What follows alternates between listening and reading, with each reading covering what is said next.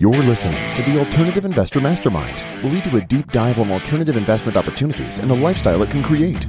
Join Jack Krupe as he presents actionable tips and tricks in doing passive real estate away from mainstream strategies.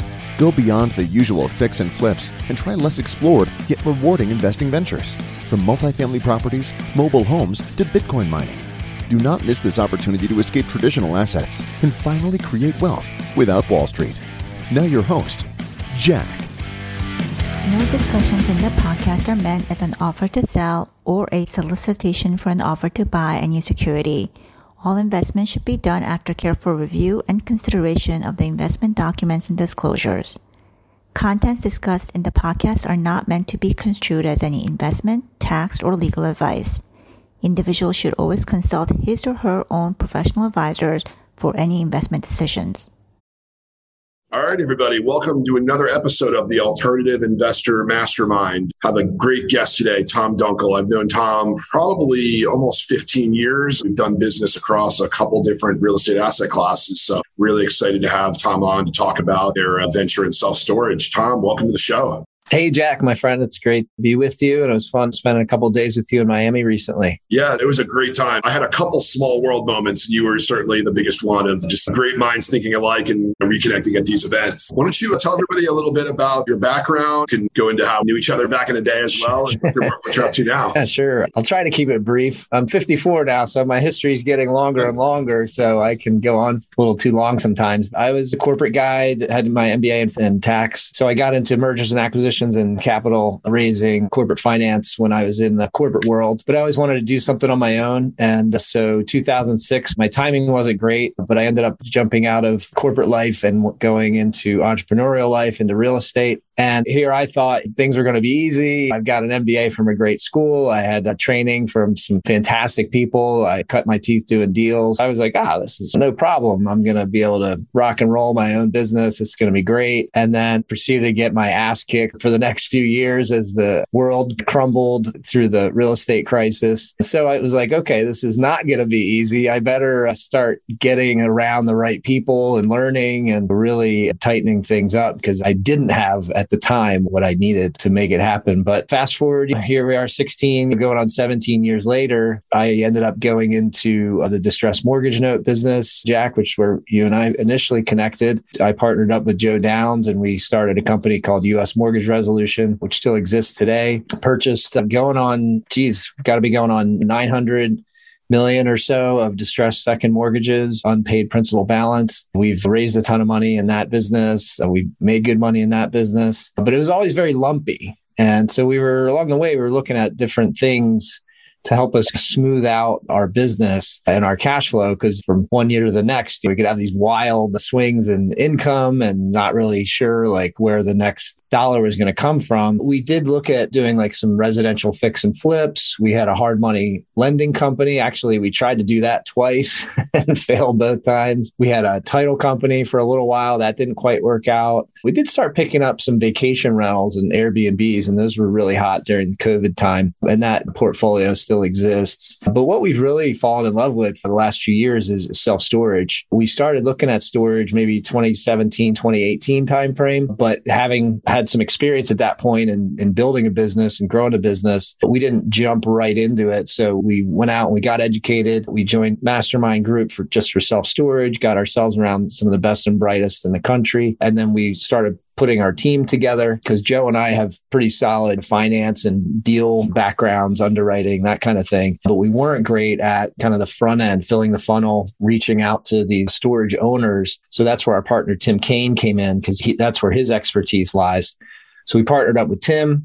And then the last piece of the puzzle was operations. We didn't really know how to operate a self-storage facility once we bought it. So we brought in Catherine East, who's an expert in the self-storage operations and management space for 16 years. And so we made her part of our team. And so that gave us the confidence, Jack, to then be able to really go out of the marketplace and make realistic offers. Because up to that point, we were making these lowball offers that, thank God, none of them got accepted because we would have been like, what do we do now? But since we got the team together, we were able to make realistic offers. And so we bought our first facility in 2020. We were able to quickly add value to that facility and exit it 18 months later. Then we bought our second facility in January of 2021.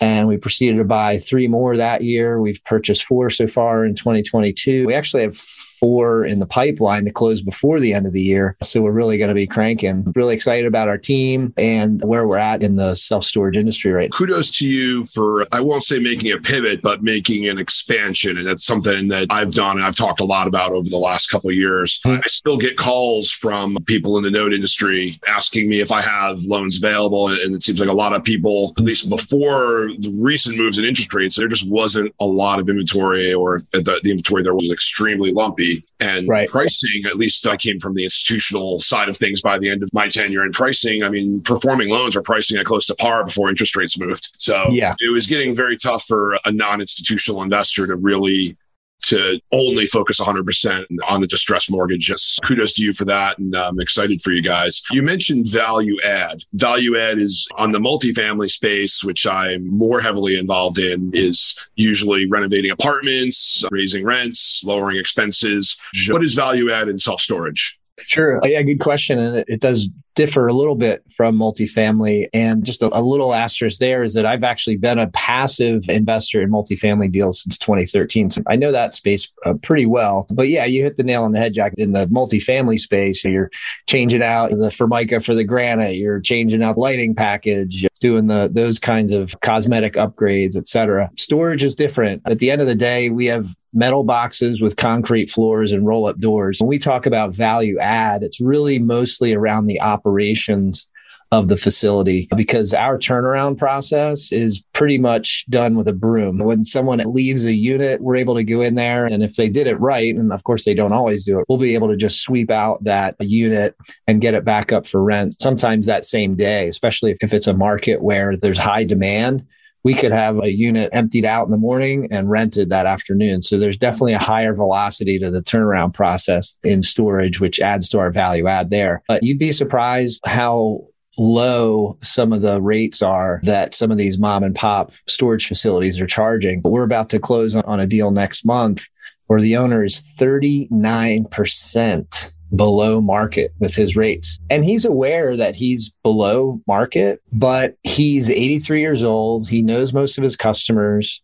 He doesn't want to piss them off. He likes to spend his time at the golf course, not marketing and trying to get new customers into his facility. And he's happy with the amount of money coming in every month. It's mailbox money, and he's got it pretty well dialed in at this point because he knows what his taxes, insurance, maintenance, utilities, et cetera. He knows what those are month to month. So he's making the money he wants to rock the boat. So meanwhile, especially during COVID, storage became very popular as a lot of families had to turn their spare bedroom into an office. And there's a lot of drivers pushing up the rents in many markets. Meanwhile, rents are going up like this and he's down here. Doesn't take too long for him to be way out of line as far as where the market is. So that's, Jack, probably our biggest value add. It's not rocket science. It doesn't take a lot of research and analysis, even though we do that with a fine-tooth comb in the markets where we are. It's just something that as a professional organization, that's what we do. We're not afraid to have a little bit of turnover in the units. We're not afraid to really push the envelope there so that we are at or near the top of the market with our rates.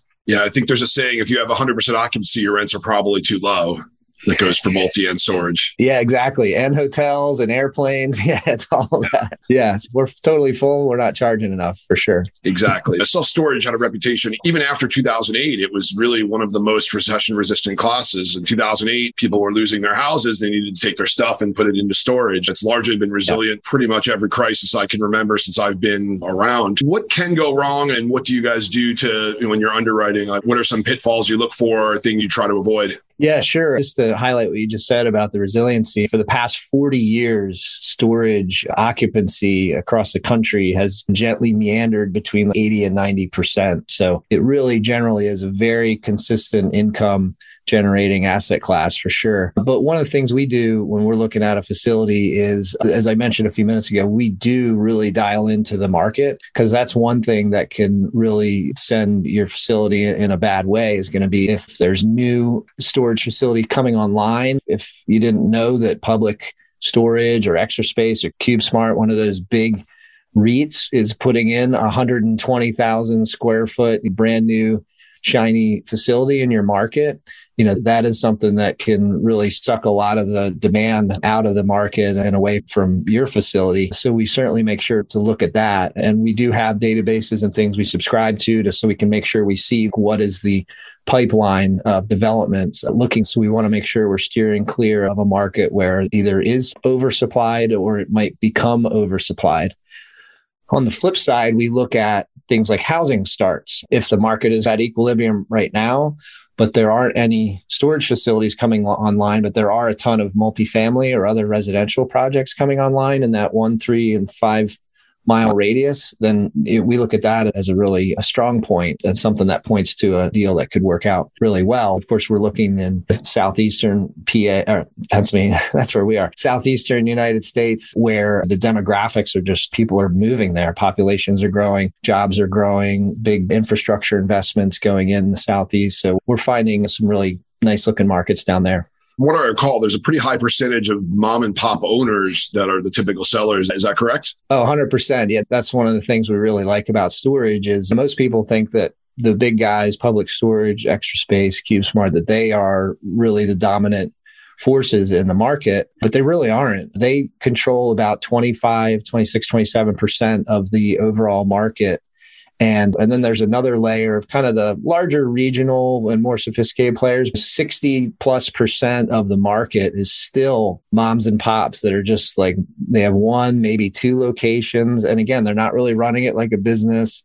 It's like a side thing. They get their mailbox money and they're not really pushing rents or doing marketing. They're not on Google. A lot of them don't have websites. So that's one of the things we're really excited about as we continue to grow. We have some lofty goals here moving forward is there are a lot of moms and pops out there that where we can buy their facility and create a lot of value.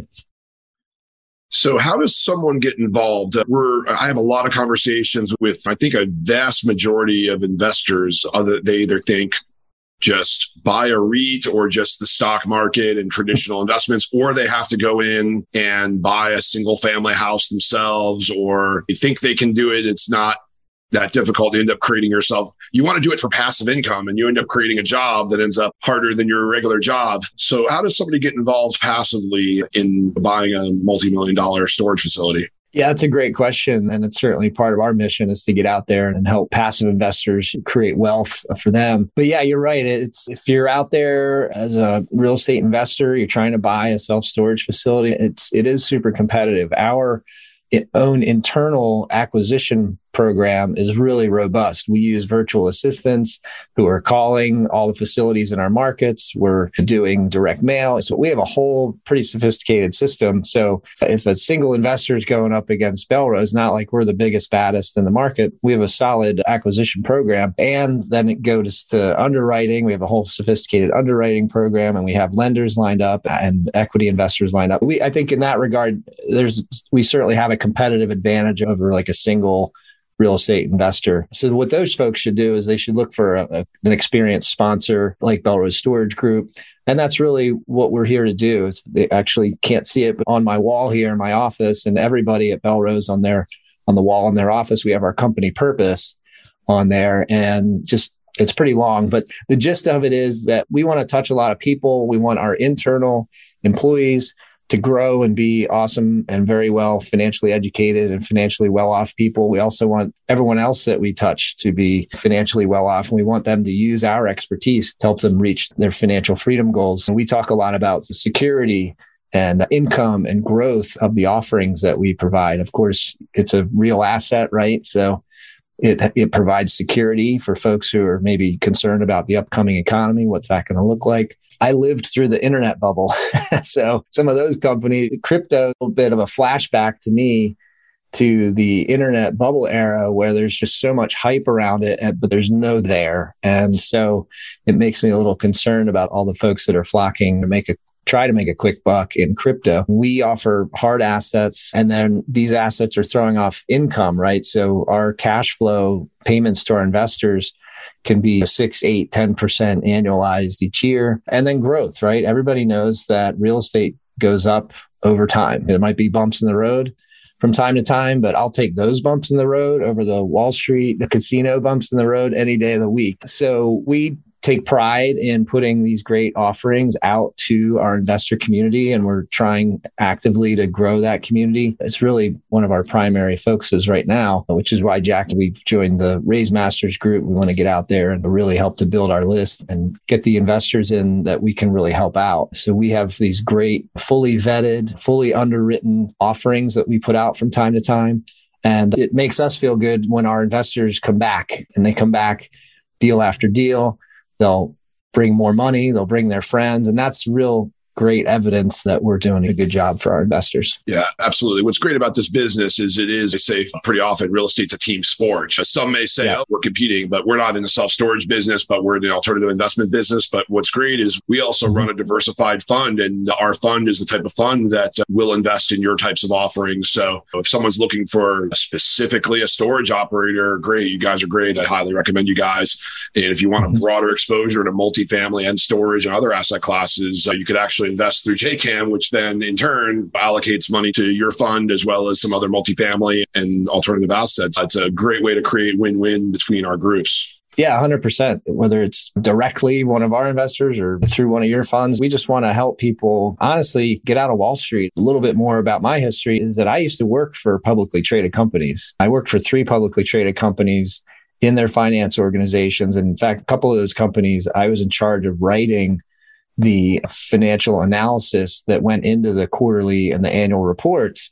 And so I had to describe what was going on in the company in very plain terms. I would try to do that best I could, but I have to tell you that, and this is horrible to say, but when I would turn in my draft, the chief financial officer and then the chief executive officer for them to review it, they would always spin it, make it sound maybe better, or they would actually try to confuse things and make it sound like just incomprehensible. And so investors, of course, can't make any sense of what ultimately was published. And that always made me feel like, what the heck are we doing? That always made me feel bad. And not only that, by the time a retail investor even gets that information, it's 2-3 months old.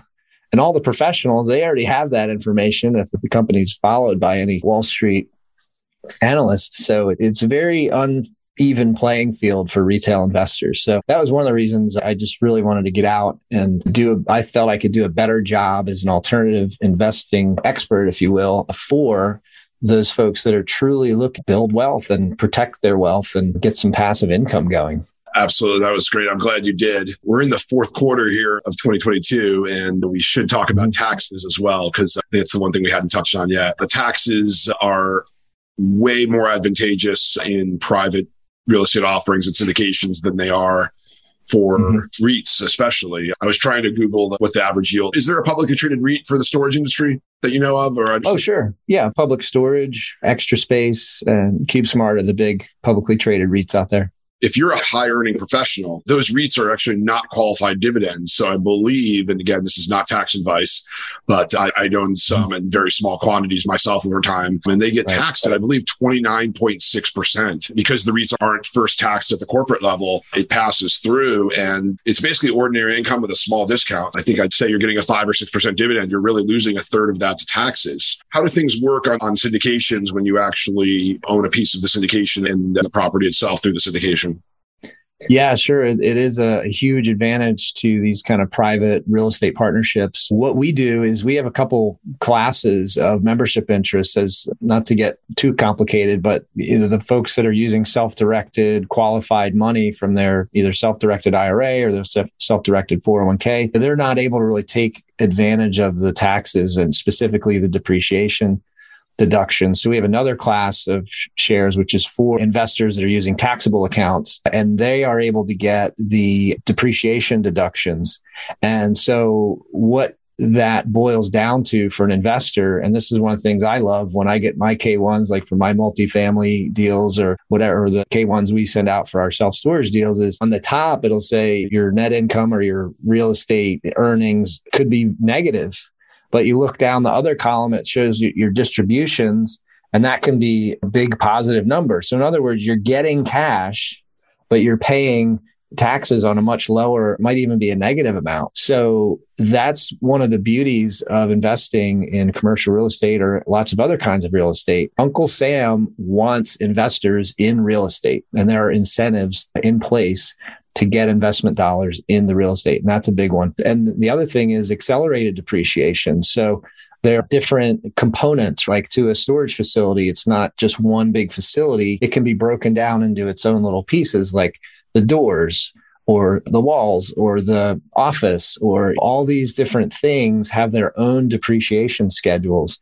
And we can hire a professional to come in and do a cost segregation study. And they can tell us, oh yeah, that's not a 29-year asset. That's a 7-year asset. So you have 7 years to depreciate that, which of course accelerates that depreciation. And some things, again, this is the government is incentivizing this kind of investment. Some things are even available for immediate depreciation, which you get a huge bonus depreciation, and it really helps to drive that top number on your K1 even lower or even negative. So it's definitely a big advantage that I think a lot of investors don't quite understand and sometimes overlook. They should talk to their CPAs and get the proper information about that. It's a big advantage. Absolutely. As a fellow note investor too, and I know we've got hopefully a lot of our fellow colleagues that we knew through the years are listening to this. I'd been a real estate professional prior, and then after 2008, pivoting into Wall Street, I'd somewhat forgot about the tax benefits and quickly remembered them when I started paying tax in New York. And I know you've had a couple of years where you had to stroke the government, probably a bigger check than you would have liked. Oh, yeah, 100%. Yeah, that's tough on the distressed mortgage debt side because that interest income is typically ordinary. So yeah, that's rough, which is, again, another reason why we just are really enjoying the self-storage space. Yeah, I think it's something for the note investors listening. It's something you should definitely expand into. There's room for continuing to do the distressed loan business as opportunities present themselves, but everyone should be more diverse and have multiple streams of income. And with inflation, it's good to have assets that you could have smart leverage on as well, because sometimes it's in an inflationary environment. It's good to also be a debtor in addition to owning debt. Everybody should take a deeper look at the self-storage space. Tom, do you have resources available? Is there an ebook or a guide or something for passive investors? Yeah, for sure. Folks would go to our website, which is belrosestoragegroup.com. Hopefully, Jackie can put that in the show notes. We actually have a resource there. We're getting ready to revamp it and do an updated version of it, but we call it Safe Investing. And it's really a due diligence framework for passive investors to really break down a lot of the barriers that they run into getting into alternative assets like multifamily, self-storage, lending, et cetera. And SAFE is an acronym. It stands for sponsor. So the book has all kinds of questions you need to ask about your sponsor. A is for asset. What is it that you're actually investing in?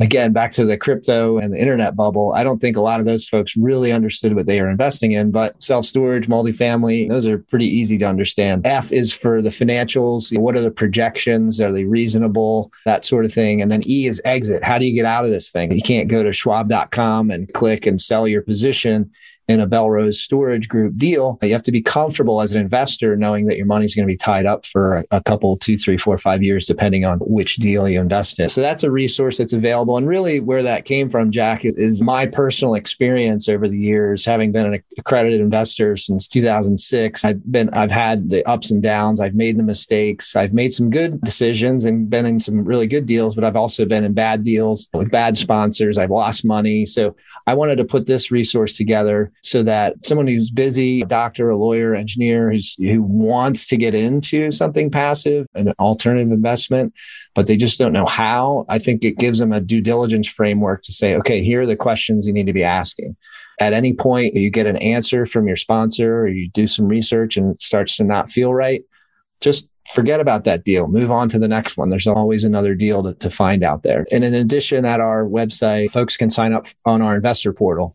And that's where all the good stuff happens. That's where we post our offerings. That's where the private placement memorandum is and the investor deck and all of those documents. And it's also where our investors can drop in their banking information. They can get actually our distributions direct deposited into their account. And that's where our tax documents live. So they can share those documents with their PAs. But our investors seem to really like the portal. It's a very handy resource and keeps everything in one place.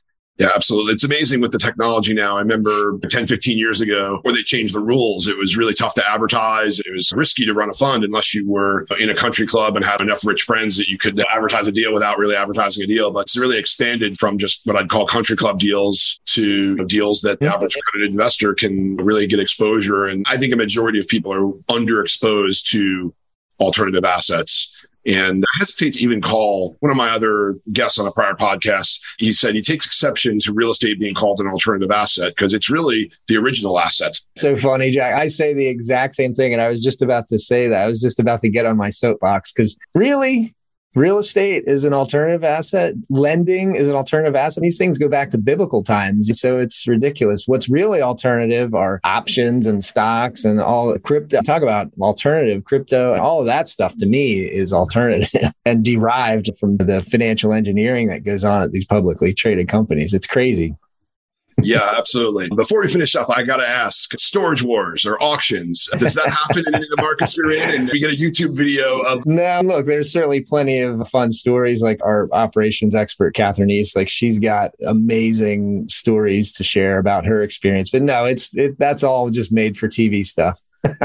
Just have to go to the auction website and you can buy these junk that they didn't pay to store. It's not as dramatic as all that. Gotcha. Yeah. With that, thanks for coming on one more time. Just give us your website and any social media you wanted to promote. We'll certainly put it in the show notes as well. Sure. Yeah. Thanks again, Jack. Yeah. I'm Tom Dunkel. I'm the Chief Investment Officer at BellroseStorageGroup.com. And it's B as in boy, ELROSE, storagegroup.com. And there you can see all the backgrounds, bios of our awesome team. I'm really super proud of the team that we put together. But yeah, the best way to reach me is to be through there. And yeah, I'd love to field any questions that you have out there that, might have popped up from our discussion today. I'm always happy to jump on a call or trade an email, what have you. So reach out. That sounds great. I look forward to chatting again. We can talk shop all the time, especially as this economy shifts and stuff. I'm sure there'll be more to talk about. Everyone who's listening, to please subscribe to the podcast on your platform of choice, Spotify, iTunes. We also do post these on YouTube as well. Please subscribe, give us a review, and tune in again for the next episode. Thanks, everybody. All for this episode of Alternative Investor Mastermind. Now that you know the many alternative opportunities out there, all up for the taking, you can finally become ultra connected and ultra wealthy. Get more valuable advice from the experts by subscribing to the show at AlternativeInvestorMastermind.com. Become a winner in the world of passive investing today in alternative investment strategies. Thank you for joining us. Until next time.